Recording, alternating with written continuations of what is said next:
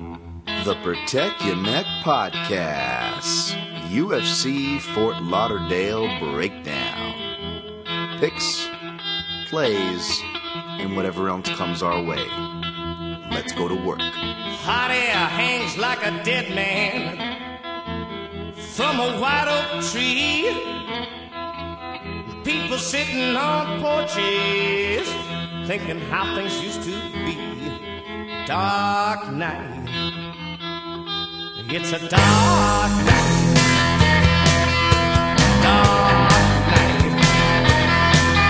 It's a dark night.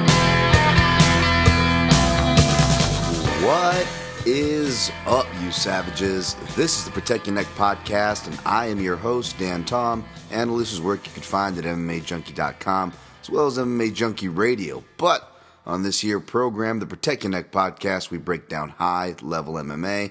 That's what we're going to do here tonight. Whenever you're listening to this, hopefully it's before the fight.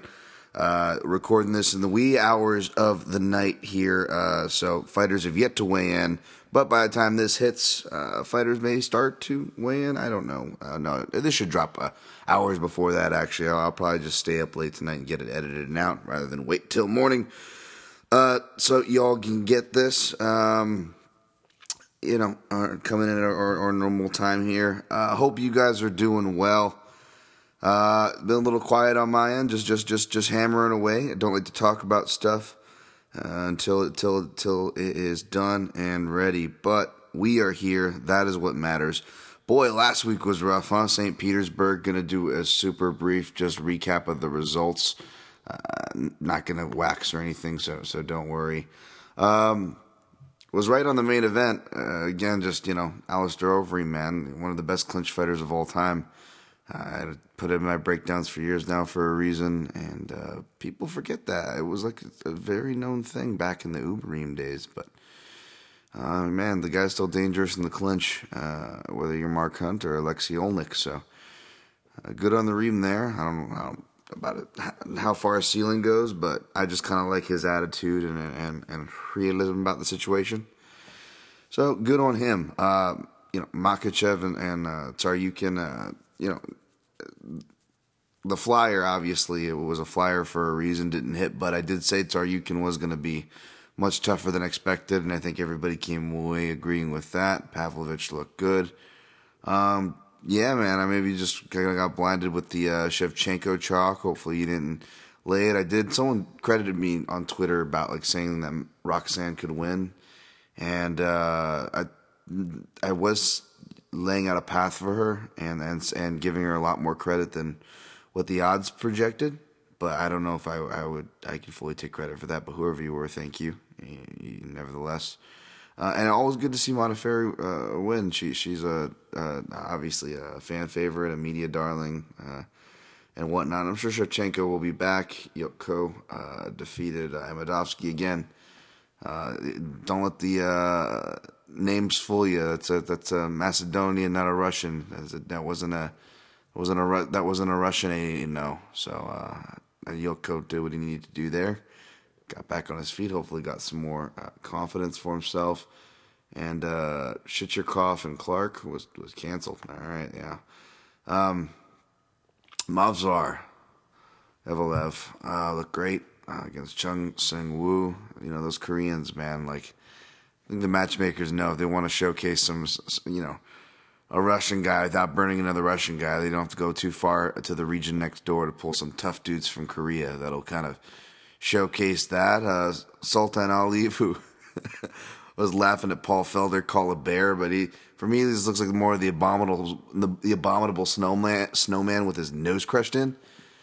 Pulled it off against Keita Nakamura, which, I think I had a play on Nakamura there, so whatever. Hey, Sultan, good on you, man. You retired. Took a shot on a Dog Da Silva as well, and he was looking good there. Till Yakovlev caught him. You could tell how much it meant to Yakovlev. I don't know how that guy makes 155. Jesus Christ. Fuck, man. I keep underestimating Dagestani Randy Couture, despite, maybe just as his yearly appearance, the guy does show up for that one time a year. He really does show up, doesn't he? Knocked Marcin Tybura out of there And Tabora has fallen, and he came in with even higher hype. I actually was one of the few people picking against him, was picking Tim Johnson, who was able to pull it off back there in Zagreb. But even me, who wasn't like super over the top with Tabora, even was like, man, this guy really fall from grace. But heavyweight division MMA, all right. And Mikhail Oleksiejczuk got Gadzhimura and Gulov out of there, and then Jesus Christ, Magomed Mustafayev. Again, I told you, even though I was picking Fiziev, which was, may have seemed strange, I said I couldn't play him, regardless if he was going to be a dog or not, because I had too much respect for Magomed, and that's why. So, yeah, all right. Bellator 220 also this weekend. No really odds up for that, except for the main one, Roy McDonald, I think it's like minus 400, John Fitch plus 325. I don't know how it got that high or if it opened that high, but just a bit too high for my liking. It did broke down more on paper for Bellator this weekend than in UFC on MMA Junkie, but I broke that down, the main card there, the grappling versus grinding, controlling the exchanges. How I see that one going, and basically, I think John Fitch is a livelier dog than the odds suggest. Say what you will about the PED talk, and no, it came across harsh the other day, on him on MMA Junkie Radio, but it was just,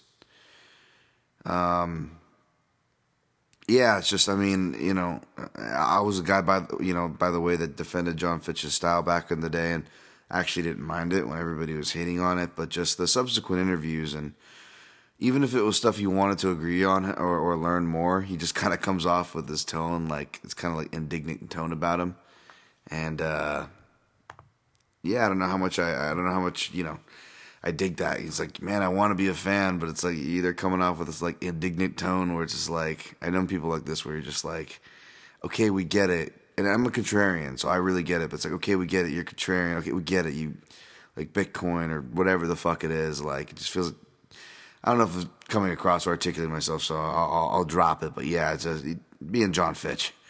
Or even like the cool videos, like I think he had one back in the day about his like when he was doing like a vegan diet, but even that was challenging to stay awake through. And like the comments were like, "Oh my god, I don't know what's harder to stay awake, his videos or his fights." I'm like, "Oh, poor guy." But he hasn't really do a lot to help himself. And then a guy who kind of stands up for things and points the finger at things being wrong, getting popped.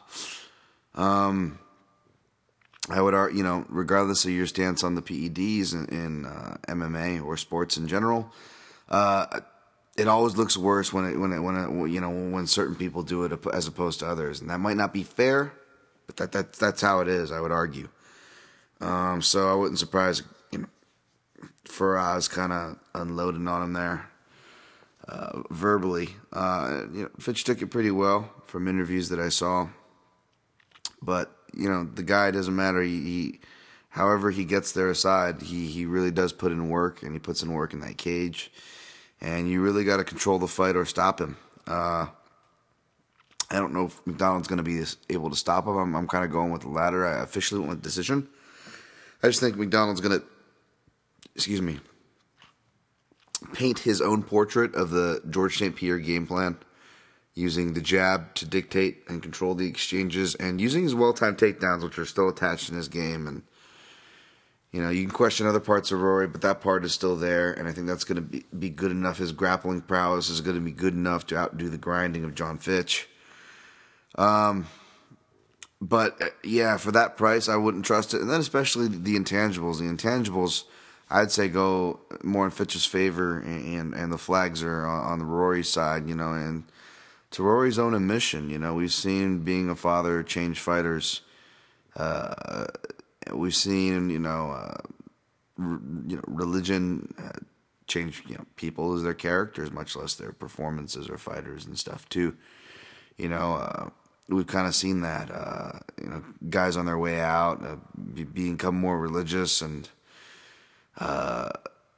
Nate Marquardt, for example. I mean, you look at the what do you call those old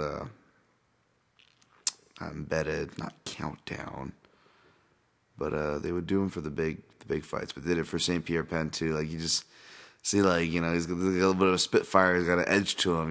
He's kind of just like a pretty rough and raw dude. And then, later in Nate Marquardt's career, it was more like, Jesus, and, trying not to get KO'd and shit.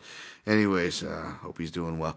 But, yeah, I mean, like, you hear Rory start talking about that stuff and then how he showed up to the Mousasi fight. And I picked Mousasi anyways, and so I guess that wasn't a surprise, but the way in which it happened, and Rory was really honest about that, man. He was like, my head wasn't in there. And again, that's why I'm not coming at him, and I hope it's not taken that way, as being a negative or shitting on Rory or anything like that. I mean, this is a lot of stuff that is to his own admission. So I'm not trying to pretend like I know him. I'm just going off of what he's said to what we have and I have seen. So it's worrisome. We'll see. We'll see what this is going to answer a lot. Co-main event, you got Veda Ortega, the challenger. Sorry. It's just like the visual what I hear when I see her face, and I mean that, and she's a demon and a savage in the most complimentary way. I mean that for Veda. But yeah, you could make that noise and it plays, and it fits the picture. But she's a savage, man. I mean, she really is a demon. She'll just keep coming at you. She's a mix between like the Diego Sanchez and Gil Melendez. Gil Melendez, and kind of the way she boxes, she's got that low stance and launches her 1s and 2s and 3s and keeps it kind of a simple boxing pressure approach. But overall, just the Diego Sanchez with just the pressure, not stopping, the relentlessness, pushing into the clinch. She can grapple. Brazilian Jiu-Jitsu brown belt, just got it quietly, of course, but I would argue her ranking shows in her defense, because she does have good defense. It's just, does she depend on that defense a little too much, and will it burn her against the champion, Ilima-Lei Macfarlane, who continues to surprise, continues to improve. She's 9-0, I believe, but you can't stay undefeated forever in MMA. That being said, I'm still siding with the champ here. Oh, Dan, you're siding with Hawaiian. Like, I know. I'm honestly, like, I was prepared to pick against her and pick Val, but after looking at the tape, I did feel like the pressure was eventually going to win through for Macfarlane. I would argue it did, with her improved feints and striking to close that distance. I don't think she's going to have a circling opponent so much in Ortega, though Ortega will circle at times. I mean, less lately, it seems, more so earlier in her Bellator career, which is a very small sample size. So, pardon me if it sounds silly to use those words, because she really likes to counter. She likes to be last, not first. She likes to wait for the other fighter to shoot their shot, and then she just follows up in combination. She just doesn't follow up with just one, like with a sharpshooting shot. She's not trying to Machida counter fight. Like, she's saving her blitzes for when you go, and that style could give Macfarlane problems on the feet for sure. However, they're both quick to tie into the clinch. Macfarlane a little more measured and appropriate, whereas Ortega, though, like I said, that style could give her trouble, she kind of crowds her work and ends up there. And they both like elbows from there, so they both have to be mindful. But yeah, Macfarlane sticks to her opposition like white on rice, and I'll actually trust her wrestling better than Ortega's. Ortega's got serviceable wrestling, but she really only gets the takedowns off the fence, whereas Macfarlane can do both against the fence and the open. More importantly, back to Ortega maybe relying on her submission defense a little too much. We see that because she's actually been taken down in pretty much all of her fights for the most part, and she's had her back taken, and I think like her last 4 fights straight, if not 3 of those last 4 fights for sure, and it's just common throughout all her fights, really. Again, small sample size, but that's common. Now, as you watch, she kind of does the John Fitch thing where she lets the person take the back and she turns into the guard and just goes to work. She's a busy ground striker. She's more position and striking than submissions per se, though she does have them, as we saw in her last fight with the guillotine. But yeah, does she really want to be giving her back and giving takedowns and just giving those positions and getting into those dogged scrambles with someone who thrives and can capitalize in there? Like Macfarlane, I'm not sure. So I actually went with Macfarlane by second round sub. We'll see. No line on it, but I'll probably stay away unless the line's tempting for a Macfarlane play. It's in like close favorites or what. But anyways, all right. I'll have to mark that time down at about 15 or so. because we are going to be getting into UFC, which was on ESPN3, but now on ESPN Plus 8, making me having to do a bunch of ugly scratch marks on my neatly sketched out fight schedule.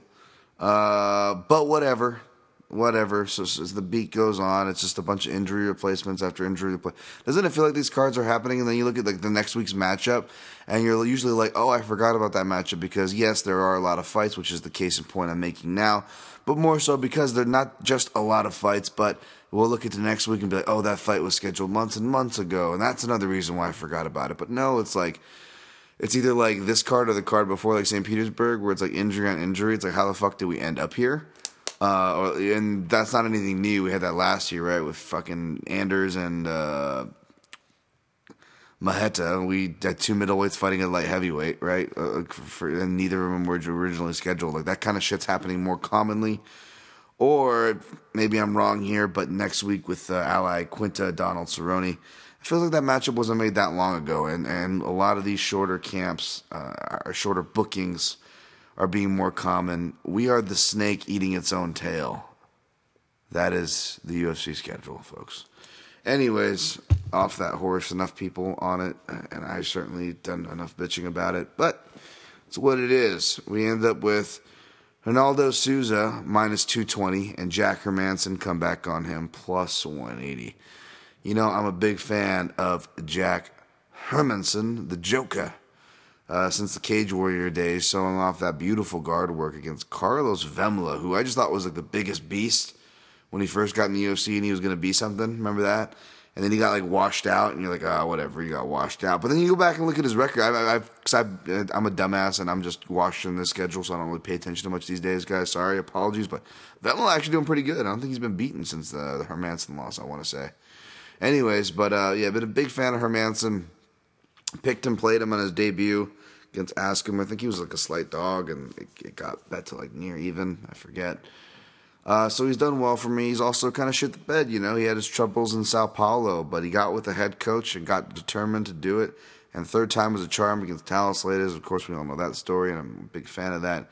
Overcame adversity, had everything going wrong for him in that fight, just to, you know, go 0-3 in Sao Paulo, and he fucking pulls it out.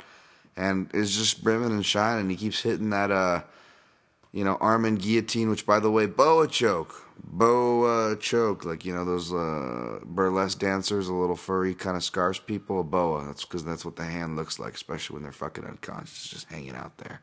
It's a much cooler name. Go with it. Spread it around. I won't tell. I won't charge. Boa choke. Hermanson does it well, of course, obviously. Like I tweeted with his last one when he did it on David Branch, as I tweeted, it was very reminiscent, though a different setup. He allowed his fighter to turtle into the catch, but very similar to what Russell Doan got hit with by Pedro Munoz. Pedro Munoz! I have to say it like Bisping there, a shitty Bisping impression. But really love it, man. The problem is, I just didn't see enough of what I like with Jack Hermanson on the feet, what I think is going to give Souza problems, you know.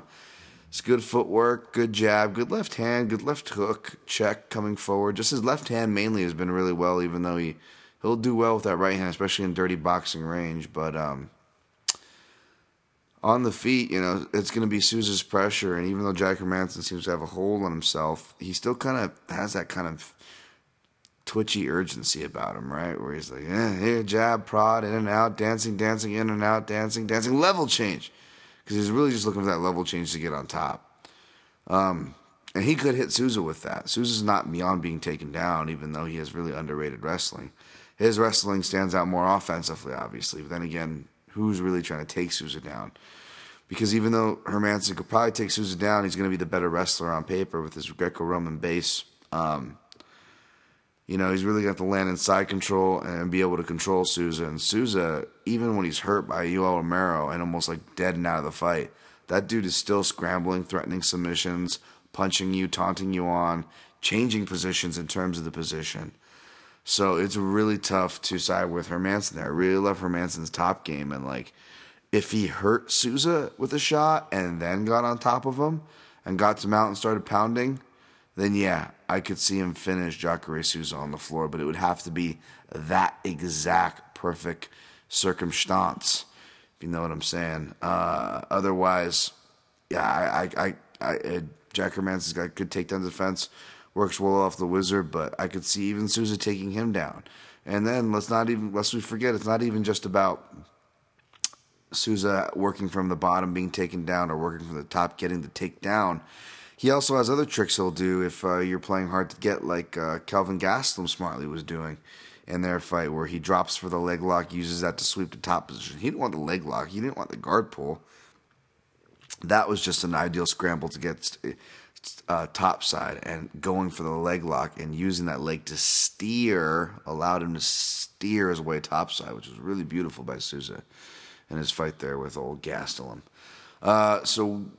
Yeah, I just really find it hard unless Jack Hermansen, again, that perfect storm of stinging Souza and Souza's chin just going, which is hard to see even in his advanced stage of his career. He again recovers well, and he's just fucking built with a ridiculous jaw, it seems like. Unless he does the perfect storm there, Jack Hermansen, he's going to have some kind of disciplined approach where he just controls him and wears him down in the clinch for either a decision or a late stoppage, which is highly unlikely because both these guys are very do or die. And the lines, I believe, reflect that. Nothing worth touching, though, for line start or don't stop as far as round props. So if you're going to take anything, it's Souza straight up, which looked like a lot of people did from the minus 170 or whatever it was. That was value. Minus 220, if you're really looking to lay heavy chalk and you really like Souza, then you can play it, I guess. The only thing I'm guilty of is he's a person in a 3-leg parlay I did for fun. This is a terrible card to bet. Let me just state, I was pretty sure I was going to have no plays, but I just did a couple for fun, and it's extra for fun than usual, which, again, I stress entertainment, I stress for fun, and I honestly bet like an 8-year-old with allowance. But even with that said, even less and even lower amount kind of plays for usual, so don't take me seriously, but I gotta be honest, and for entertainment purposes, I'm sure you'd be curious. I'll let you know what I played. Souza is in a for fun 3-leg parlay, because parlaying is a madman sport in this game. Co-main event, and I disgustingly say it, so I'm not gonna get on that soapbox. Let's keep it to the analysis, but it's just again, this is the kind of stuff we're ending up with our co-main events. Which is no excuse to, because we have like a main event and a co-main event. The real ones are even below this, which y'all know what they are, and we'll get to them. But Greg Hardy at a commanding minus 345 versus Dmitry Smoliakov plus 285. Smolyakov's looked terrible in his UFC fights, got washed out. So, you question again, wow, what kind of undefeated Russian was this guy? And then he comes back in January, and I couldn't find footage for that fight. But this guy's been doing like the kind of similar like the Mustafayev thing, where it's like they've been out for a couple years, but you look at them and they're doing the American top team training, and they're going around with all these other Dagestani guys in Dagestan. So he looks like he's still training and been staying in shape for whatever that's worth. Whereas Hardy, it's like, man, I'm not like, I wasn't somebody who's like was overly hard on him in the beginning. Tried to give him his quote-unquote fair shake. And even his most recent fight, I wasn't one of those people that's like, oh, he did it on purpose. I just think he was green, man, because he's being rushed. And that's another thing, another reason why I don't like it, because it's like the most ironic part is for all the reasons that it's wrong, to give him the shot, a meritocracy, optics, morality, etc. The reason why they're doing it, or the counter argument and reality, is that they are trying to promote and help him, which could in turn help them, right? Business-wise. And then for Greg Hardy, helps him career-wise. And the most ironic part is that actually hurts both. Again, the optics potentially for the UFC, but excuse me, but it hurts Greg Hardy first and foremost, because he's getting thrust in this position of criticism, and he has the media training, and to his credit, does very well for somebody with the allegations toward him and history and past that he has. I believe he handles media really well, but it definitely doesn't make your fucking fight week any easier, having that extra media on you. being in a co-main event slot, being there undeservedly, so you're kind of having that ire, kind of having that tilt to the lens of the coverage being provided on you, whether it's your perception or what's actually happening, because it's truthfully a little bit of both. So yeah, I only bring all that stuff up because it actually is relevant to the analysis of this fight. A lot of pressure for Hardy to come in to repeat it. And if he gets tired, he's against the guy who is a master of sports and wrestling at the end of the day. That's his thing. And he's not afraid to throw. He'll throw right hooks and spam them. It's not really the prettiest thing, Smoliakov. But when he's getting hit, he'll throw back. It does take a decent amount to get him out of there. But could Greg Hardy get him out of there? Absolutely. He's going to have a speed and a power advantage and just an overall striking advantage. And yes, an overall athletic advantage. Surprise, surprise. But I guess, with my tweet, when I tweeted when this first was announced, and usually it's kind of against my character, even if it's quote-unquote in the right. I really try to straddle that line as fairly as possible, even though I'm not a quote-unquote journalist. But yeah, man, I just don't get this fucking, it feels like I'm back in high school. I just want to thank you. Shout out to Quoting Champion there.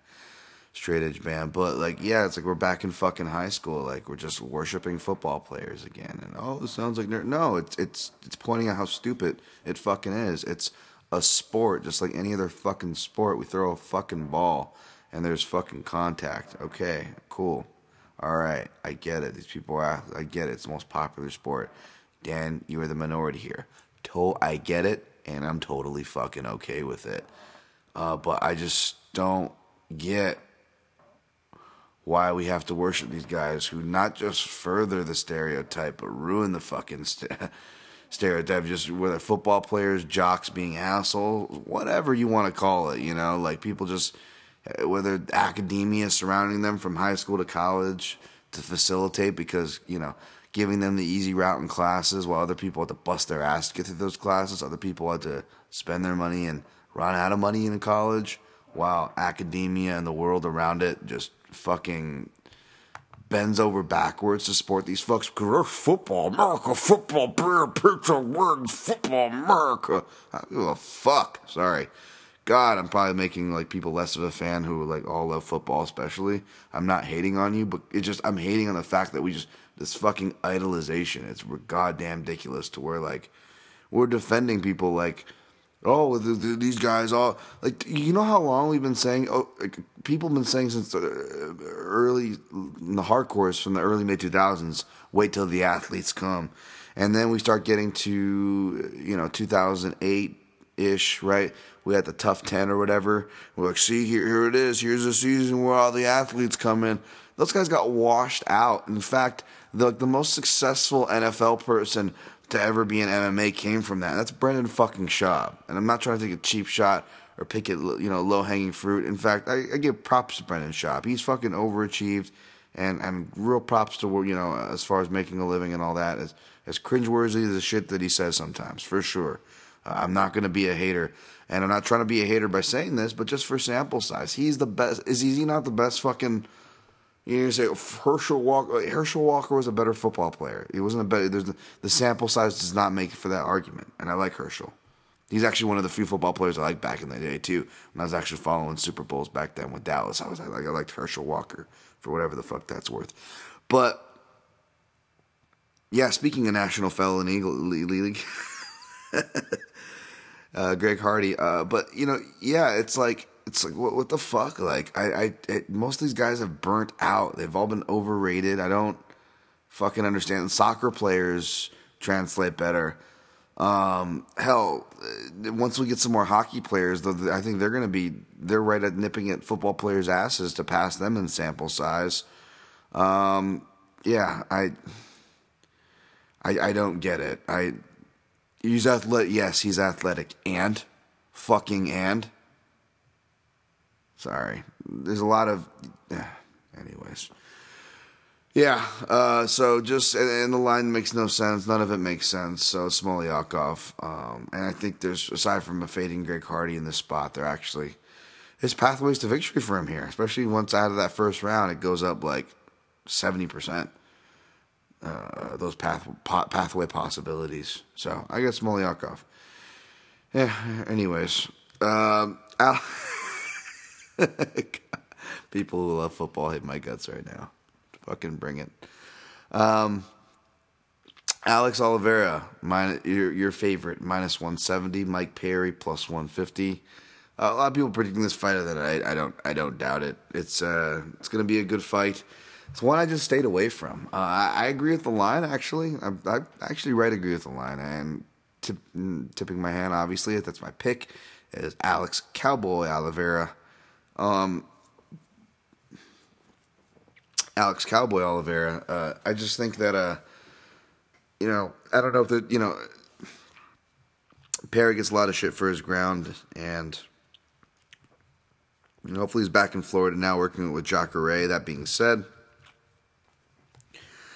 I don't know how much for the submission, a guy like Cowboy Oliveira is going to go for. If anything, he's going to get him in the clinch, be able to muscle him around there, because I give him an advantage in the clinch, both strength and technique. Alex Oliveira, strength over most people in the clinch. He's just freaky strong there. And then, getting ground and pound. So I give him the advantage here. I don't know if it's going to be the crux of his game plan, though. So you look at how things can go on the feet, and although he's not a counter fighter per se, he will bounce around, take those kind of lateral angles. He really works off that big dick energy. Just really, he's got that bounce in his step, man. A guy that gets as many women pregnant as he does, he's got places to be. You know what I'm saying? So he's got no problem moving laterally. Setting up that right hand, whether it's in the form of the cross, or the angle, or the uppercut. Like he hit on Piotr Hallman.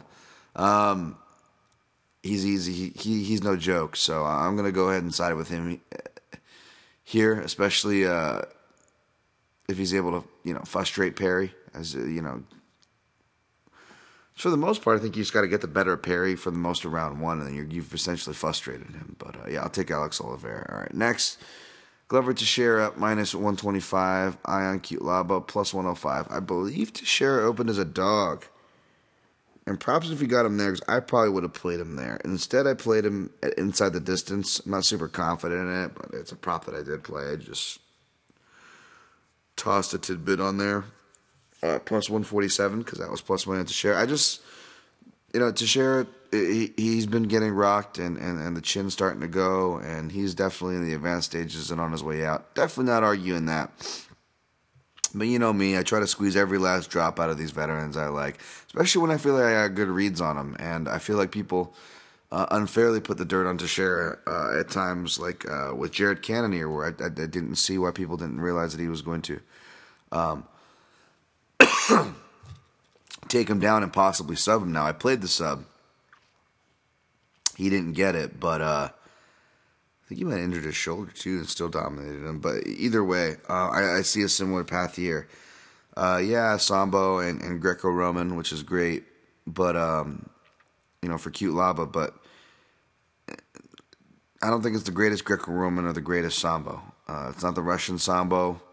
It's it was a different European region, and I don't see a lot of that part in his game at all. To be honest, I see more of his wrestling, which is Greco-Roman, which is fine.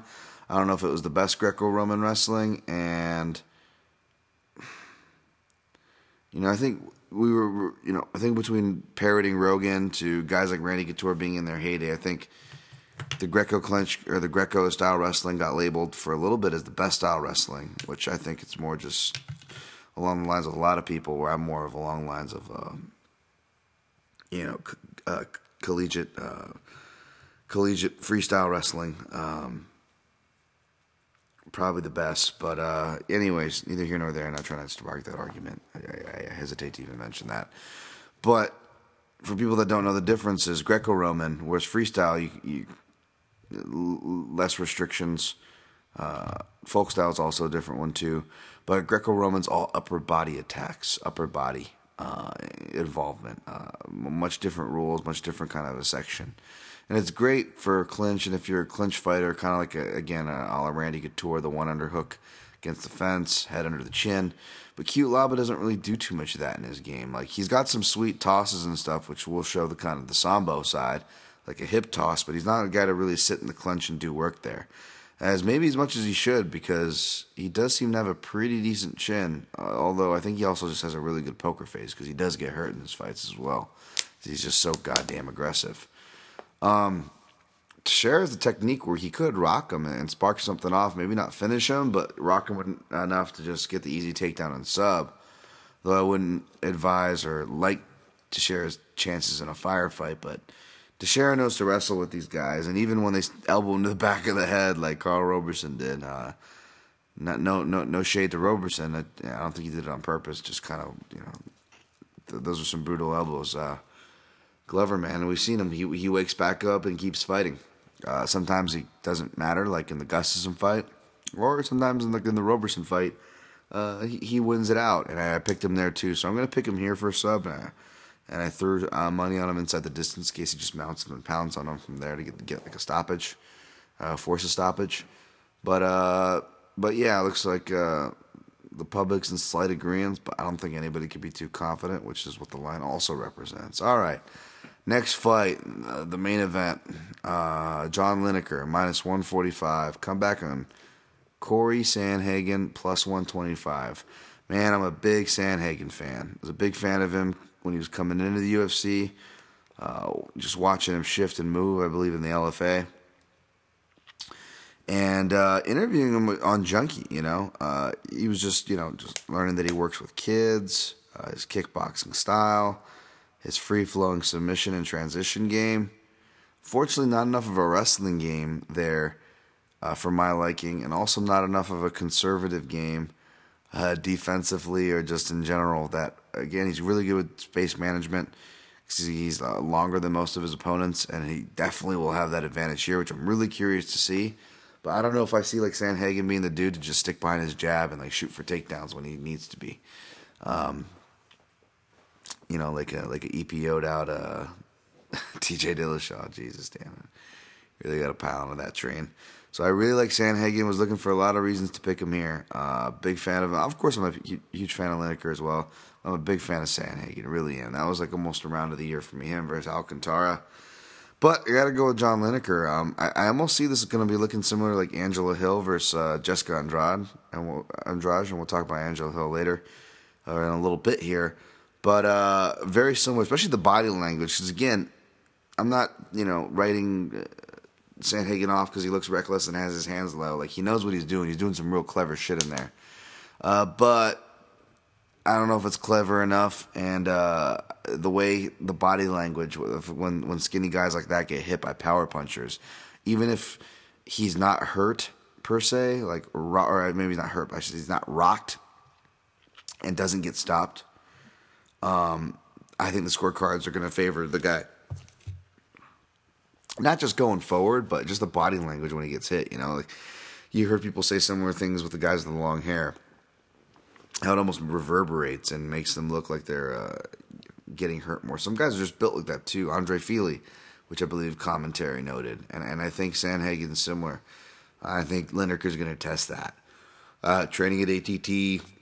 Looks to be staying in shape. He's been staying busy for this time. We'll see. This fight was supposed to go on earlier. I believe Lineker had an injury. I don't think it was anything too major, but that is something to be watchful for. But he looks in great shape. I'll take John Lineker here. I didn't bet it out of respect, not just for Sandhagen, but just for how amazing of a fight it's probably going to be and how crazy a fight it's going to be. If you're on either side, good luck to you, I guess. But this is one where I just want to sit back and enjoy. All right, next fight. Theodore Roosevelt Roberts, minus 450 versus Thomas Gifford, plus 360. This line is weird to me. We really don't know enough about either guy to be that sure. So, first off, that line is off. That being said, the favorite is right, and I'm picking Roosevelt Roberts. Not just for the ground game against a proverbial striker, but Gifford is not just a proverbial striker, though, I will say. He's got a good guillotine. He's smart. He knows that he's long, so he's going to have a little more creative leverage for his guillotines. And he's a striker who likes to pressure, so kind of like the Warley Alves effect. The guillotine is, you got to make, if you're a striker, even if you're not a grappler, you want to strike, still make the guillotine your best friend because guys are going to be shooting on you, right? And it sounds like he really understands that. I was listening to an interview with Gifford with James Lynch. By the way, what is ever since that tough season, it's like, and I love my Southern brothers and sisters. It ain't hate at all, but man, what is up with the Southern influx of like guys who, not just Southern influx, because again, I love my Southern brothers and sisters, love my Southern food, but what is that up with guys that either look and or sound like James Franco's character from Spring Breakers? I mean, we already had it with Bryce Mitchell with his shorts. And Thomas Gifford sounds the same thing. Arkansas, man. I trained with some Team Alpha, man, but I'm staying Arkansas till I die, man. Look at my shit. Look at my shit. I got shorts every fucking color. I got shorts every fucking color. I got body tanning oil. Sorry, the first part was the guy's interview, and then the last part there was definitely James Franco from Spring Breakers. Spring Break forever. Speaking of which, fucking Mike Perry. Like Mike Perry. Yeah, Mike. Let's just fuse Mike Perry with Nico Price and Thomas Gifford, and look it up. You got fucking James Franco from Spring Breakers. Even if you haven't seen that movie, just go type in James Franco Spring Breakers, and one of the first scenes that should pop up is the "Look at my shit" scene. Well, when he's showing the girls all his stuff, his guns and his shorts and his nunchucks and his body tanning oil. Shouts to me on Twitter at DanTomMMA if you know what I'm talking about. All right, next fight. Takashi Sato minus 210, Ben Saunders plus 175. I don't know what it opened at, but the public must have saw what I saw, because that's about what I feel. And I'm a big Ben Saunders fan. I feel like I'm always saying this because I am a big Ben Saunders fan, but I'm also picking against him because I feel like this trend's been in place for a while, unfortunately. I mean, the dude's been... Well, I don't have it in front of me, but he's been, like, dropped or stopped in, 4 of his last 5, 7 of his last 10. How do you want to break it down? I mean, ever since Douglas Lima or Lyman Good, I forget which one did it to him, but I think that was where you saw a real change there. I mean, Saunders been KO'd 7 times. Yeah, he's been stopped at 4 of his last 5, and yeah, if you do the drop or stop thing, it gets weary. Anyways, I like Sato here. Also, Ben Saunders not good against southpaws. At least in the UFC level, I want to say he's 0-2, possibly 1-2. If you go way back, I didn't. I didn't come through his complete career for this. Apologies, but I know he is 0-2 recently by 2 TKO losses against Sabata and Joban. So, yeah, southpaw like Sato. I don't, who has almost that karate styling, and I want to say he's like a judo guy. Maybe that's because he just trains with what's his name, who submitted Rio Chonin, submitted Anderson Silva. Ugh, getting late. But yeah, speaking of which, he really comes off like a judo boxer guy. So this is gonna feel like a real classic WEC era welterweight fight, because you have the judo boxing versus the Muay Thai and Jiu-Jitsu, which is like my favorite combination of fight, because usually the judo boxer's a pressure guy, but it's like he has to keep jumping from phase to phase because he has to pressure him with his boxing because he can't stay outside of the Muay Thai range. But then once he gets into a Muay Thai clinch, he's got to force his takedowns and his tosses, and we'll go with high-level tosses, and then but then he can't play too long because, the other guy will start getting his jiu-jitsu game. Hiro Mitsumura, Carlos Condit, Yoshihiro Maeda, Miguel Torres. Those are my favorite matches, the judo boxer versus the Muay Thai jiu-jitsu guy. So hopefully this is fun like that. But I got Sato. He's actually that third leg. His inside the distance and KOs are juiced. So everybody's got the same idea. It's that southpaw styling. That left hand's probably going to find its mark. Sato gets rocked himself, though, but that being said, man, he fucking fights real hard to get back. Looks like he fights good inside the guard, but he's going to have to be careful if his safe zone is takedowns against Ben Saunders. He specs Saunders' submission game. All right, next fight, Augusto Sakai, who's just that finish on Chase Sherman just burns in my head, the way he's mimed the sawing the guy's head off and kicking into the audience. That was some savage shit, and that earns him a minus 145 favorite spot against Andrei Arlovsky. I'm surprised he's not a bigger favorite against Arlovsky. And that's coming from a guy who likes Arlovsky and gives him a lot of respect more than most, picks him more than most. Picked him against Taito Ivasa when there's like plus 200 or 300. And it looked crazy, but even though he lost, it didn't look as crazy. You know, a couple exchanges, he wins, and he could have won that fight. But I think what people do know is that there's no over and unders. Those have been late to come out, by the way. And I don't think it's going to be great looking at what the round startages are at. Because I think the secret's out. Not the secret's out. I mean, it's been out if you've been paying attention. Andrei Arlovsky, he really knows how to, is the king at slowing the pace down for a heavyweight fight. And he's more competitive than people give him credit for. So the fights are going to decision. I don't know if someone goes to decision, but I do see it go over. Not that it's going to be worth playing when it comes out. But ultimately, what I see winning out, whether it gets him a finish or not, is just Sakai's volume. I mean, he's been known to kind of circle and just kind of do stupid stuff too. Whereas like Arlovsky, you know, getting outpaced kind of by Abdurakhimov, which I've underestimated and has been looking great. So I'm not trying to put too much stock into that, but I'm just saying, even Abdurakhimov at his best, not exactly the most high-paced fighter.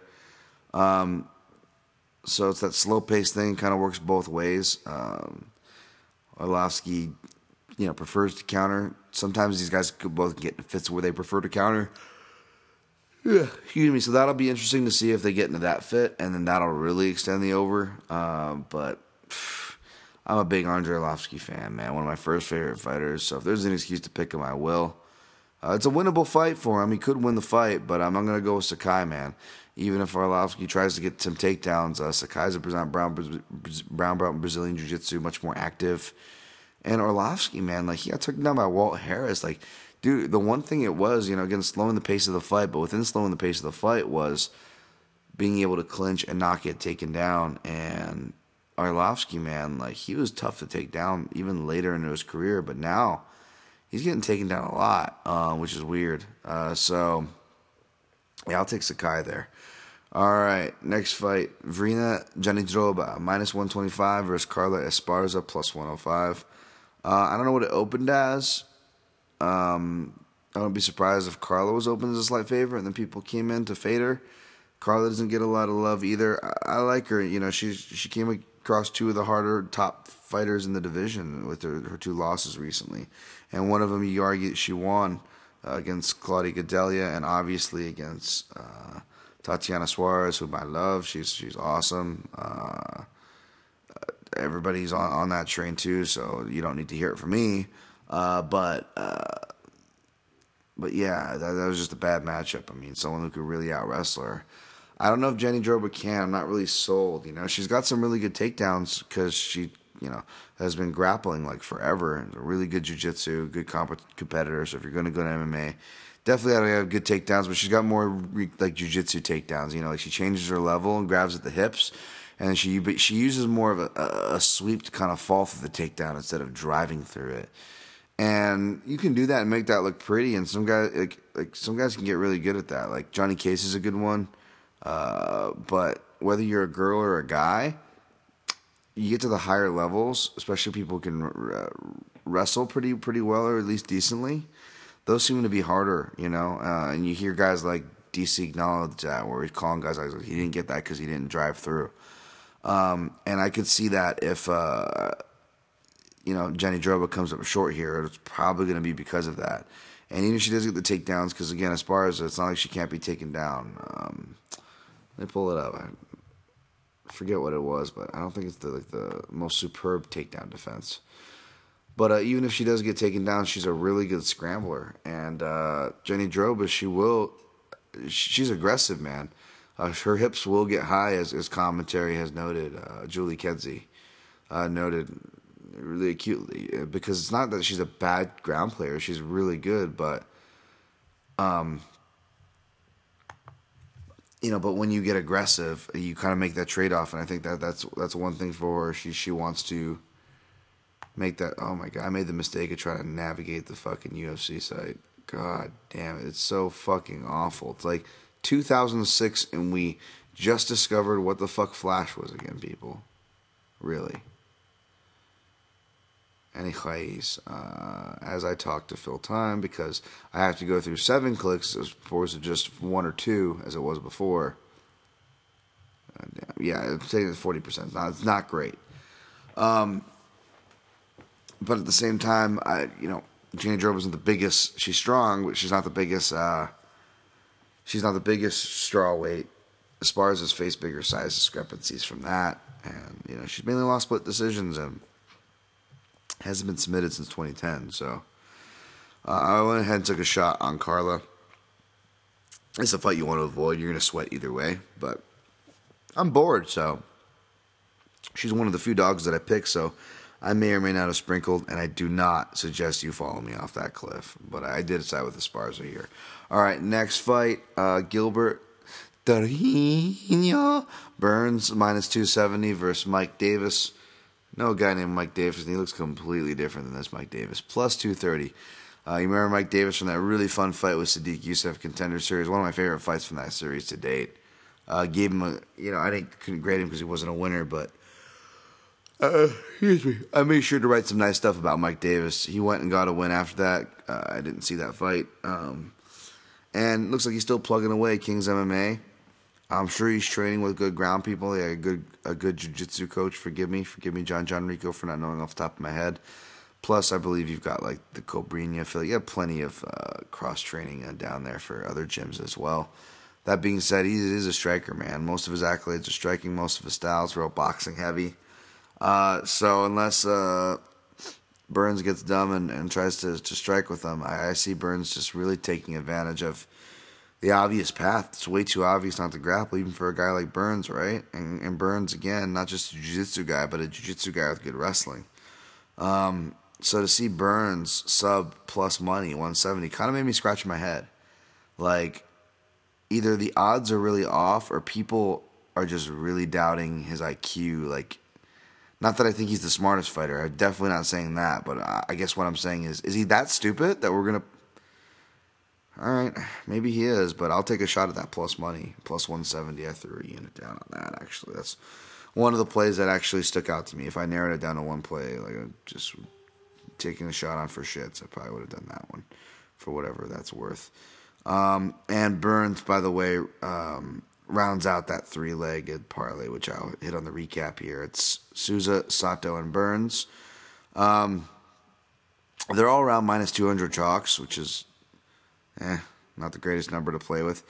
But altogether, it's pretty much near even money. Pretty much near dead even money. So get what you give, essentially, about putting those three together, and that's what I did for fun. Not saying you jump off that cliff with me. Speaking of cliffs you shouldn't jump off of, and probably rounding out our plays here, spoiler. This is a bias pick because my favorite fighter is fighting Jim Miller, minus 145. Surprised to see him as that because he just is on his way out, getting a lot of losses. People have been fading him for a minute. But Jason Gonzalez to come back on at plus 125. I guess they don't think too highly of Jason Gonzalez either. The UFC losses. Fun fights, though. I mean, the guy's clearly shown that he's dangerous, but quality of wins when he gets in there. And what's he been doing? Looks like he had a surgery. He didn't have any fights booked, but he had a surgery mid-2018. Looks like he's recovered. Big, giant lightweight, man. But Miller's been in there with big lightweights before. That hasn't stopped them from taking him down, hurting them on the feet, or submitting them. He's done that all against bigger guys. Unfortunately, he hasn't done well against southpaws. Jim Miller, 2-7 against UFC southpaws, which is a huge flag. But I see him doing similar to what he did to his last southpaw, Alex White, kind of stinging and surprising Jason Gonzalez, or getting the takedown and just pretty much just thriving in the scramble. Whether Jason Gonzalez winning or losing, it feels like he can't avoid that dogged scramble. And Miller usually burns himself from there. He's like a kid in the candy store, man, with those submissions. He can't fucking help himself, and it always costs him position. But I think this is a guy that he can sub. I think we've seen the story before where these kind of rookie guys, and even if they have the potential to be pretty decent guys like a Yancy Medeiros, they just came across Jim Miller a little too early in their career, akin to a Charles Oliveira. And, and he submitted those guys in the Fabrizio Comoises of the world. That's going to be the last skill that's going to go with all his problems and age. Yeah, I'll take Jim Miller here, and I'll even throw a little bit on sub for fun, plus 270. I'll take a little bit of a stabbing at that. You stabbed a dog. All right. Next fight, Angela Hill, minus 600. Jesus, insert that. Someone sent me that gif. Insert that wrestling gif of the guy doing that arc, and it looks like he's butt fucking his partner, while the other partner is like a on the edge of the Titanic, pointing like shore ahoy, like yeah, like people be gassing that line like that dude's gassing his wrestling partner. Jody Escobar plus 450. That being said, I got Angela Hill here. I mean, just more volume, more well-rounded, more diverse attacks, more movement. Jody Escobar moves well, good shape, boxes, but just kind of just that short arm T-Rex boxer, and just can't quite, close things off on the feet. Can't quite close things off in the clinch. I don't know how trustworthy she could be. Coming off that loss to Jessica Aguilar and the two rebookings of Jessica Penne, who knows where she's at. Give me Angela Hill, but that's on the avoid list just for the fucking juiced ass price. By the way, Robert Gifford also on that avoid list. And the next and last fight, final fight here, also on the avoid list, which is Court McGee minus 185, plus 160 comeback on Diego Lima. I was initially looking at McGee here, but I got respect for Lima after that last shot, man. It wasn't just that fucking Luque got him Laprise with a left hook. Maybe I can too. It was the way he set it up. It was a real clever one. And then the fact that they say he's working with Cuban boxers, one of my favorite. When it comes to judo and boxing, the Cubans have a real interesting and flowy, dancey touch to both those arts, and I love it. And he looked like he picked that up really well, man, and that's what he's really got to work on in his boxing, as dangerous as it sounds for a guy with a suspect chin. But got love for those Lima brothers, and Diego works hard. Now he's got a big confidence behind him. I think he's going to be dangerous, McGee's been an overachiever, and even though I'm picking him here, you wonder how long he's going to be doing it. You wonder when his chin's going to drop. He's been rocked, and I think 3 of his last 4 he's been wobbled pretty good. So I could see one of those shots getting McGee. I could almost see Lima maybe have more of a chance of a TKO than McGee, at least on the feet. Not an accumulative one, then that's McGee for sure. But I'm actually going to be picking McGee by decision, just his pressure and his volume.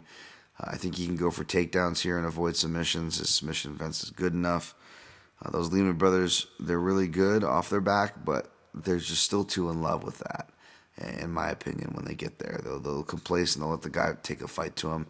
I think that's exactly what McGee's going to do. He's going to have some Mark Montoya in his corner. We're interested to see what game plan they have. This isn't his first barbecue with Mark Montoya, which is good.